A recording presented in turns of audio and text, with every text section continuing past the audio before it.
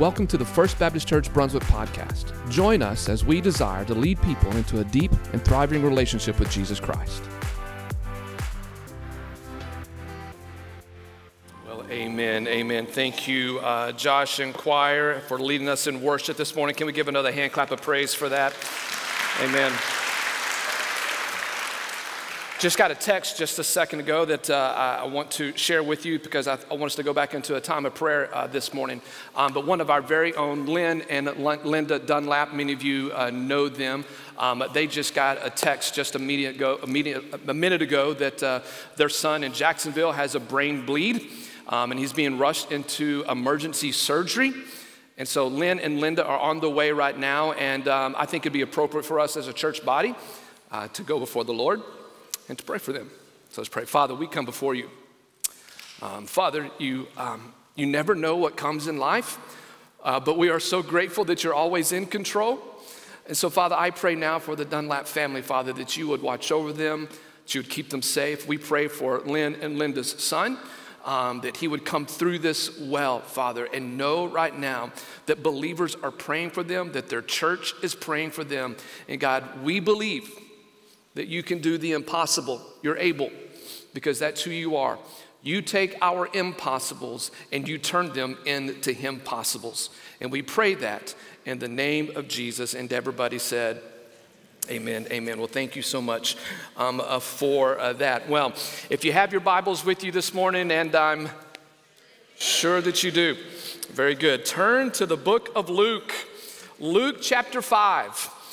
That's where we are going to be this morning as we are in the third sermon on our series on this book of Luke that we've titled The Man, the Myth, and the Messiah. And we're looking at Jesus, that yes, he was a man, he was not a myth, he is the Messiah. And so that's what we are looking at in this series. And today we are going to look at the call of Peter today.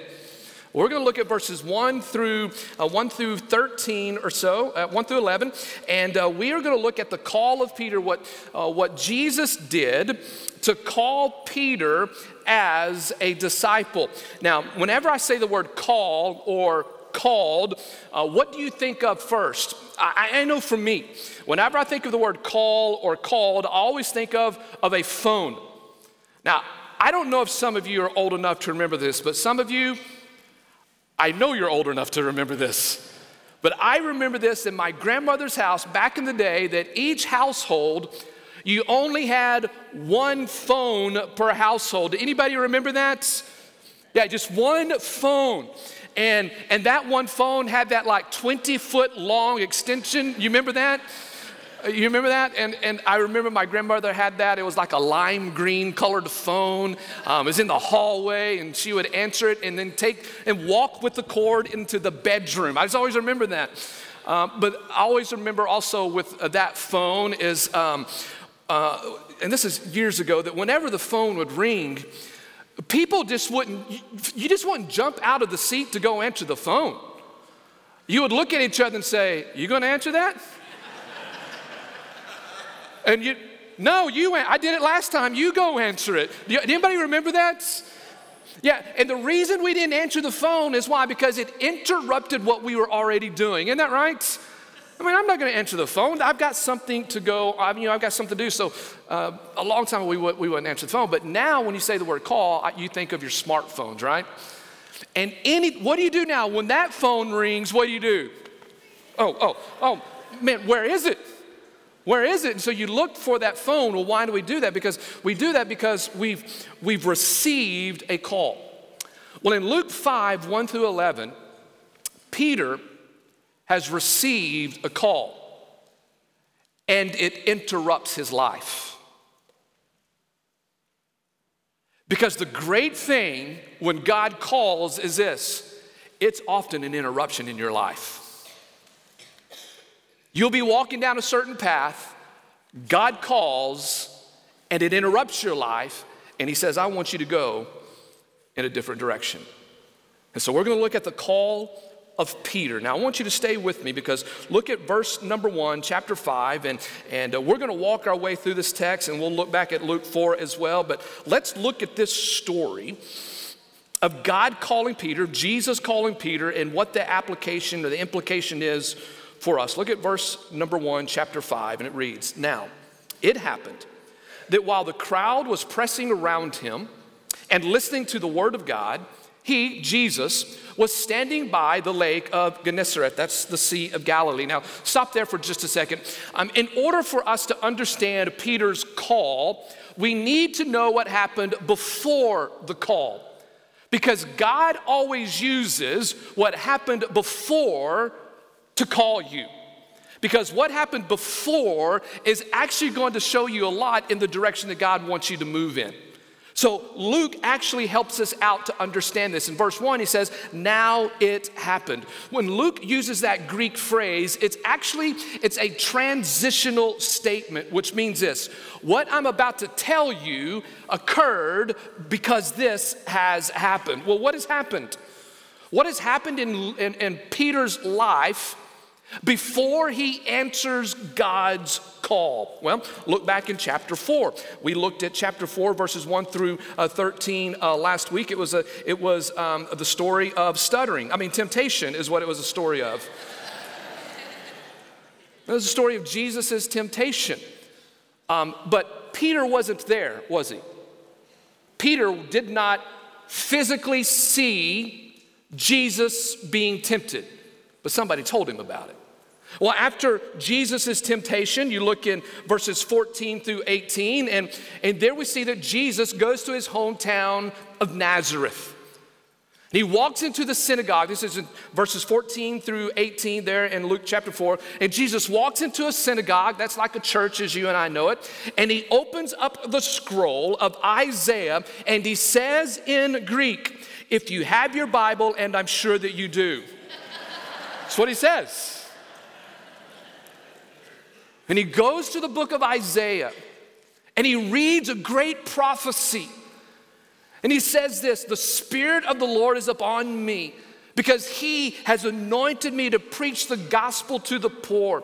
He has sent me to proclaim release to the captives and recovery of sight to the blind, to set free those who are oppressed, and to proclaim the favorable year of the Lord. And in a dramatic moment, Jesus closes the scroll. And he tells the people in Nazareth, his hometown, his aunts, his uncles, his cousins, his friends that he grew up with. And he says to them these amazing words. He says, today this scripture has been fulfilled in your hearing. And the text says that the people were amazed at Jesus' teaching. And his public ministry kicks off. What's interesting here about Jesus' ministry being launched is you would think that everybody loved Jesus from the very minute he began his ministry. But there's a foreshadowing here in Nazareth. There's a foreshadowing of what's going to take place about 3 years later in Jesus' life. Because Jesus comes preaching the truth, is the fulfillment of the truth, and Scripture says the people turned against him. Do you see the foreshadowing? It says the people turned to rage. Do you know why the Jewish people turned against Jesus? Because he said this, is that the gospel has come for the Jew and the Gentile. And the Jewish people of Nazareth could not take that. They could not accept that Jesus, the Messiah, the gospel would come for the Gentile. And so it says that they turned in rage, and they took Jesus out of the synagogue, and they took him to the mountain to throw him off. If you've been to Israel, we've been a couple of times, and we go stand on this mountain where they were going to throw Jesus off this cliff. They're so angry at him that they want to kill him. And I love what it says in the text, and it says this, that Jesus just walked right through them. He just walked right through them, and they did not touch them. But was Peter there? I don't know if Peter was there. So Jesus kicks off his ministry, but Peter's not there yet. Well, at the end of chapter 4, we then see Jesus move from Nazareth to Capernaum, which is on the Sea of Galilee. And as was his custom, Jesus went into the synagogue there in Capernaum. And he begins to teach there in Capernaum. Guess whose hometown that is? Say Peter. It's Peter's hometown. And so Jesus, at the end of Luke chapter 4, he goes into the synagogue of Peter's hometown. And while he is preaching, while he is teaching, a demon-possessed man stands up in the middle of the sermon. So if you ever stand up in the middle of my sermon, I'm just going to let you know. But in Luke 4:33, it says this, in the synagogue there was a man possessed by the spirit of an unclean demon, and he, the demon, cried out with a loud voice. He cried out with a loud voice. Now what I love about the Greek is this. Here is the Greek phrase for loud voice.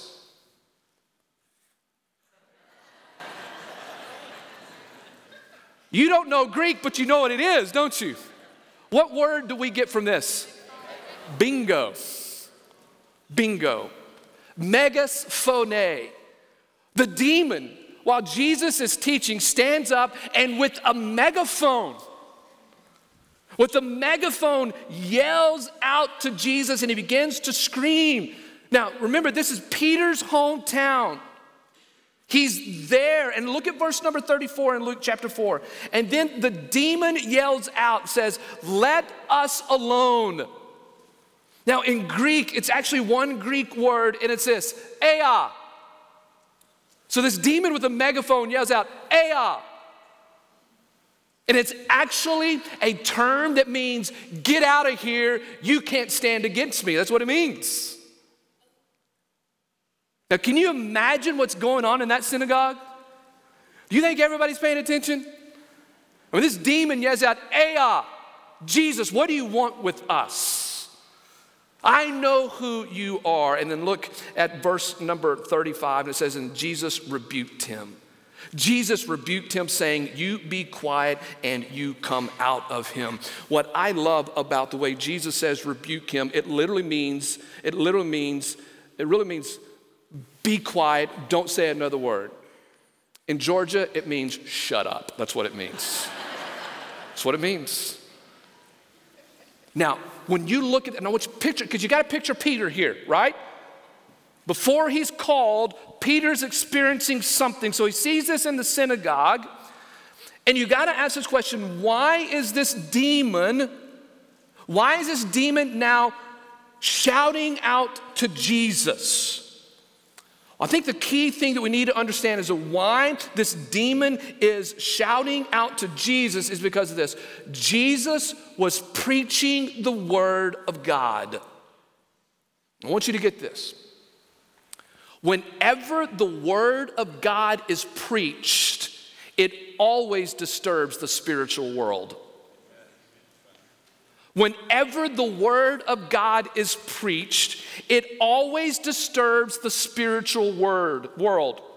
So when Jesus, who is the word, who was the word, and he's in the flesh, he begins to speak. He begins to describe and define and teach what the scripture says about him. He proclaims the word. Listen, whenever God's word is proclaimed, it goes into the spiritual realm. And when it goes into the spiritual realm, it disturbs the spiritual world. And the reason I bring that out is because of this. Because the answer to the world's problems is the word of God. Church, we have the answer to the world's problems. We must not fight the world's problems with the world's solutions. The world is asking questions, and we have the answer. I mentioned it earlier during our prayer time for Russia and Ukraine, and I believe this with all of my heart that Russia is in the condition it is in because of a godless government. It's because historically, now I'm not talking, there are believers in Russia, amen? There are believers, and praise God for them. We pray that they will be able to rise up, and we pray for endurance for them because they live in a godless government who is out to destroy them. And Russia is in the condition it is in historically, because going all the way back to the Soviet Union, they rejected God, they rejected Jesus as the Messiah, and they have taken on atheism. And they believe that the end all for humanity is their own fleshly success. Listen, if you do not believe in a heavenly being, all you have to live is what you have now, and you're going to get all that you can get, right? They have rejected the God of Abraham. They've rejected the God of Isaac. They've rejected the God of Jacob, and you look at the condition that they are in. And we, young people, I believe this all in my heart, we do not fall for the lies of communism or socialism, which are both anti-God governments. They are. That doesn't mean that democracy is perfect. Far from it. It's nasty as well. But at the beginning of our government was the Lord Savior Jesus Christ. That's the difference. And so when you reject the word of God, you will end up like Russia. Church, if you reject the preached word of God, you will go into decline. If you reject Jesus' words, you will never disturb the spiritual world. And you will never be able to experience the freedom that which Jesus Christ offers. And so Jesus, at the beginning of his ministry, tells the demon, sit down. You keep quiet, because what I say goes, and you need to get out of this man. And what does the demon have to do when Jesus speaks? Gone. I see Peter sitting on the side going,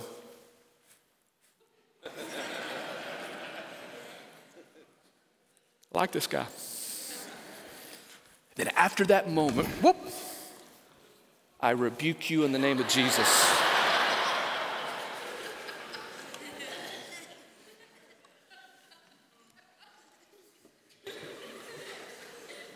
So after Jesus rebukes this demon, it says in verse 36, 37, and 38, and 39, it then goes on, it transitions from the synagogue, and now it transitions to Peter's house.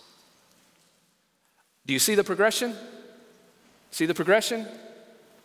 He now goes to Peter's house because Peter and others see what just took place, that Jesus has rebuked this demon, and Peter knows that his mother-in-law is sick. Peter is a great son-in-law because he goes to the Savior and says, can you come see her? She's sick. In verse 39, and Jesus walks across the street from the synagogue to Peter's house. It is not far. It is about from here to the education building. If you've been to Israel, you know. You've been in the synagogue, you walk across the street, there's Peter's house. They walk in verse 39, and standing over her, Jesus rebuked the fever. The same word that Jesus used to rebuke the demon. Shut up.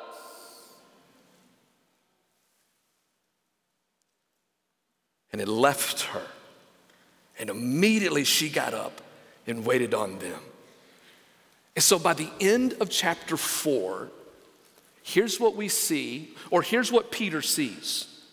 Peter sees this, that he has witnessed with his two eyes. He sees that Jesus is the Lord over demons, and he's the Lord over diseases. And now in chapter 5, he's about to see that Jesus is the Lord over the deep. He sees Jesus rebuke demons. He sees Jesus overcome the diseases. And now Jesus is going to take Peter on a journey he will never forget. And so look back at verse number 1 of chapter 5. Are y'all with me this morning? Look at chapter 5, verse 1. Now it happened, after all of these things happened, while the crowd was pressing around him. Do you see why they were pressing around him? I mean, you get it? I mean, this is the miracle man. And look what it says that they're doing. And they're listening to the word of God. And that phrase, pressing around, it literally means it was like a storm. I mean, these people were intense. They were all around. They wanted to get around Jesus, and they wanted to hear him preach. They wanted to hear him speak. And they gathered all around him. And Jesus, knowing that with all the crowd around him, he had to get away from them. And so look at verse number 2. And I just love this. Verse 2 says, and he, Jesus, saw 2 boats lying at the edge of the lake. And so imagine Jesus in his mind saying, oh, I'll just go use those boats. I don't know who they are. Well, he did, but. So he jumps into the boats. He jumps into the boats because the fishermen had gotten out of them and they were washing their nets. Where's Peter? Well, he's washing the nets. Well, wait a minute. We just seen these great things happen. Right? Jesus, the Lord of the demons, Jesus, the Lord of the diseases, and now he's back washing nets. What's going on? What's going on? Well, here's what we know from our text is that Peter went back to fishing, and on this night he had a terrible night. He couldn't catch fish. It was terrible. And so they come back the next morning and they're fixing their nets because he believed he was going to do the same thing he always did the very next night. That's until Jesus showed up. Because now Jesus is about to change his life. And by the way, that's typically how God works. You go about your normal day, minding your own business, and he knocks, and your life is changed. Now look at verse number 3. And Jesus got into one of the boats, which was Simon's, and he asked him, to circle this phrase, put out. He asked him to put out a little way from the land, and he sat down and he began teaching the people from the boat. Now that Greek word for put out is the Greek word epinago. It's epinago, which means to push away, and it literally means this: get back into the water. It means get back to where you came from. So do you picture this? Peter's frustrated. He feels like a failure. Yeah, Jesus, I've seen what you've done over here. I've seen you cast out demons. I see you heal my mother-in-law, and I get that. But God, I'm frustrated. I can't do this. And Jesus says to him, you get back into the water. You get back into the water because, Peter, I want to use your boat as my pulpit. Meaning, I want you to get back into the water because I'm going to use something of yours. And so Jesus says, epinago. He says, you get back into the water. I want you to write this down. One of the things that we can see from Peter's call to the discipleship is to be a disciple, and the same thing in our life as well. Write this down. God's will call you to obedience. He will call you, and he will call you to put out. Epinago. God's will calls you to obedience. So when God calls, as he does here through Jesus to Peter, you got to pick up the phone. You pick up the phone and you obey. Now watch this. Watch this. Look at verse 4. When Jesus had finished speaking, which means Peter heard every single word Jesus said, because he's in the boat. He heard everything. And now he says to Simon, I want you to put into practice what I just taught everybody. He said, put out, there's that same phrase again, epinago, put out into the deep water and let down your nets for a catch. Now just wait a minute. Now you know how this works. Because Peter's like, no, well, Jesus, you've already told me to put out. You already told me to get in the boat with you. You already told me to put out. I'm good. That's good. You've already asked me. And Jesus says, Peter, I want you to go deeper. I want you to go deeper. You've heard me. You've seen me. You've experienced me. You've already obeyed me on one thing. Now I want you to obey me more. And I want you to go out. And then when you go out, here's what I want you to do. I want you to let down your nets. That phrase, let down your nets, it's actually a medical term that's only used by Luke. Why? Because he's a doctor. And the phrase, let down your nets, it literally means, Peter, relax. It says, relax. You go to the deep. You drop your nets into the place where you just came from, and you obey me. I want you to write this down. God's will is also a call to trust him. God will often call you to go places where you think there will be no fruit. And he says, you trust me. You trust me. You obey me, you trust me, you relax your arms, and I will take care of the rest. And I believe this. I believe this morning in a congregation this size. I believe that God is working on some people. The Holy Spirit's working on people and has been in obedience and in trusting. Well, let's look at Peter's example again. Y'all good? Y'all hanging? Look at verse 5. And Peter answered, and he said, Master, Jesus, really? Do you know what I just did last night, Jesus? Jesus, we worked hard, and we caught nothing, and Jesus, really, you're just a carpenter. I'm a fisherman. I mean, you kind of see that, right? Pastor, we worked hard and all night and we caught nothing. But look at this, because this is the key to the text. But I will do as you say, and I will let down the nets. Whew. Peter says, I will do as you say. The King James Version, some of you may have that, but the King James Version says it beautifully. I love the phrasing of it. The King James Version says it this way. Nevertheless, at thy word. Isn't that good? Jesus, I don't get it. I don't get it. Yeah, you can do it with demons. Yeah, you can do it with diseases, but I don't get this, Jesus. But nevertheless, at thy word. Folks, one thing that we have to understand, that phrase, nevertheless, at thy word, that is the catchphrase of all the saints that have gone before us. That's what makes a saint. Jesus, God the Father, nevertheless, at thy word, centuries all before us, men and women who gave their lives to the gospel. They would go to places that you would never want them to go, to do what you would want them to do. All of the saints who have gone before us, these godly men who impacted the kingdom of heaven, they said this phrase, nevertheless, at thy word. You see, listen, when God calls, God never calls you at the right time. Does that make sense? It's always right in his time. Well, I got to do this. No. When God calls, it's time. It's time.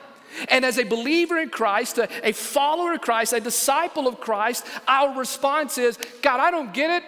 Man, I've been working hard. The things are difficult right now. The situation isn't perfect. But God, here's what I'm going to say to you. Nevertheless, at thy word, I will do it.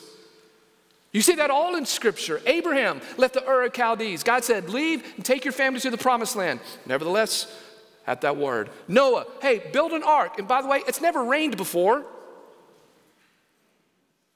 Noah. Nevertheless, I don't get it, but nevertheless. Moses.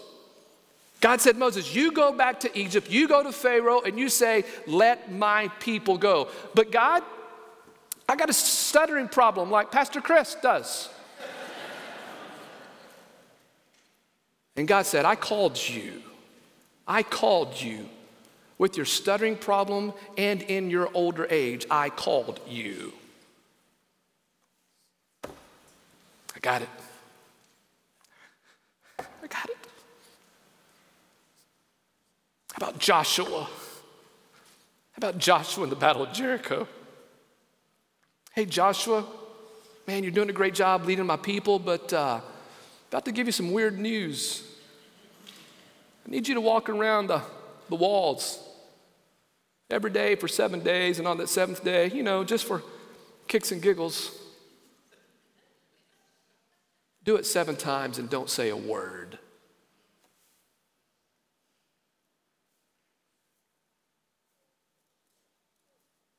I got it.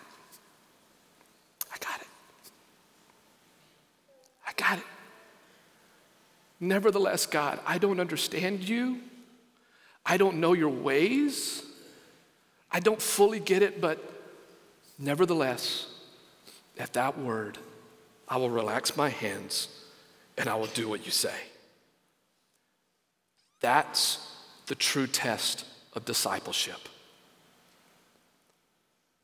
Obedience to God's way is the true test of whether you're following Jesus Christ or not. Many times in my ministry, I've moved a handful of times, and every single time I've had to come to the same conclusion as these men and women of old. Nevertheless, Lord, at thy word, I'll do it, Lord. I'll do whatever you tell me to do. I'll do it, God. But that's what God wants. Amen?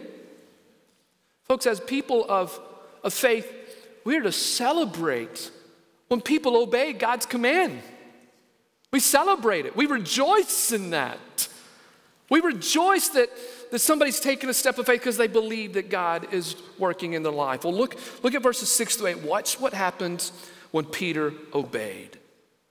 When he relaxed, he trusted, he went into the deep. Verse 6, when they had done this, they enclosed a great quantity of fish and their nets began to break. Wow. And so they signaled to their partners in the other boat for them to come and help them. After they came and filled both of the boats up so much that both boats began to sink above and beyond.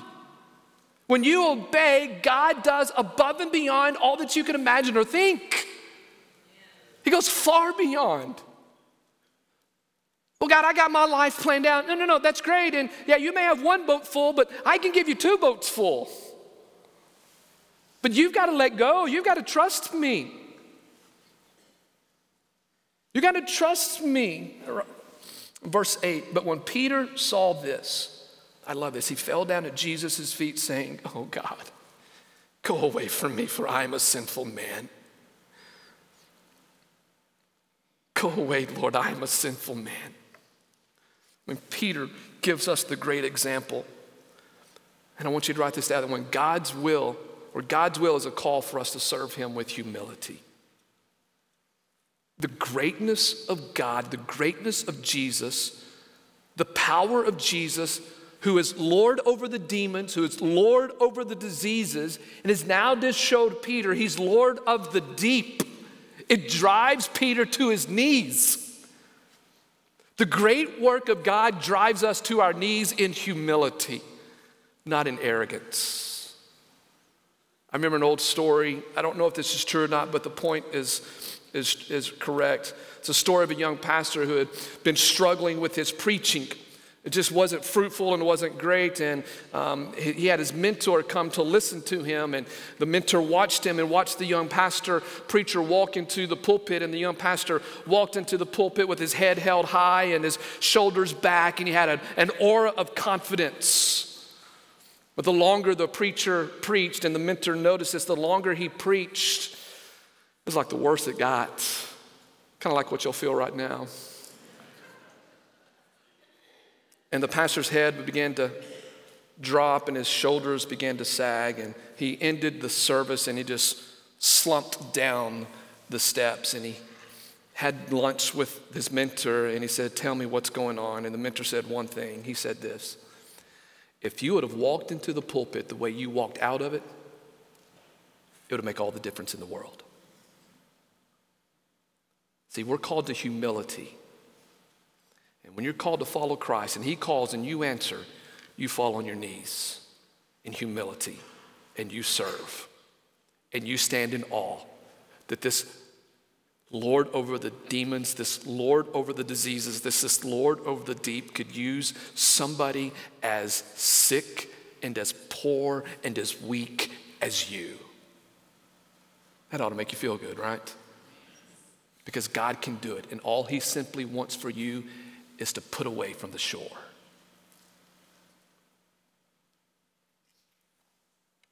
Just put away from the shore. Look at verse 9. Amazement had seized Peter and all his companions because of the catch of fish which they had taken. And so also were James and John, sons of Zebedee, who are partners with Simon. And then Jesus said to Simon, he said this: "Do not fear. From now on, you will be catching men." In verse 11, here it is. And when they had brought their boats to the land, they left, what's that word? Everything. And they followed him. When God calls you, it's a call to change your mission. Peter, that day, he woke up thinking, you know what, I'm just fishing for fish. And then Jesus came by and said, I want you to go catch men. And it changed his life forever. I too believe it will change your life forever if you would be like Peter and say, nevertheless, I'll do as you say, and you leave everything. One last thought, and then we'll close. I'm fascinated by Jesus. Really, two questions to Peter. Verse number 3 and verse number 4, Jesus actually tells Peter two things. He says, put out a little way from the land. And then the second one, he says, go into the deep. And I've thought about this in my life a lot. I see it in many people's life as well. Peter wanted to stay close to the land. You know why? Because he could touch the ground.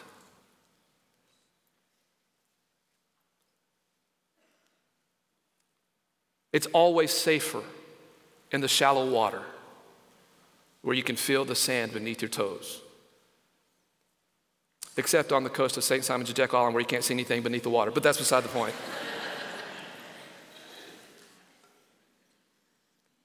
But it's safer in the shallow end. But God's calling you. I want you to go deeper. And I want the water to go over your head. Because I'm your Savior. And I'm the Lord of the deep. And I'll take care of you. Will you say, nevertheless, Lord, I'll do it. Father, we come before you today.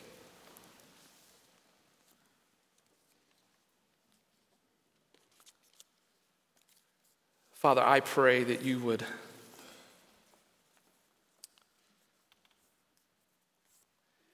Father, I'm just going to sit in silence and let you work.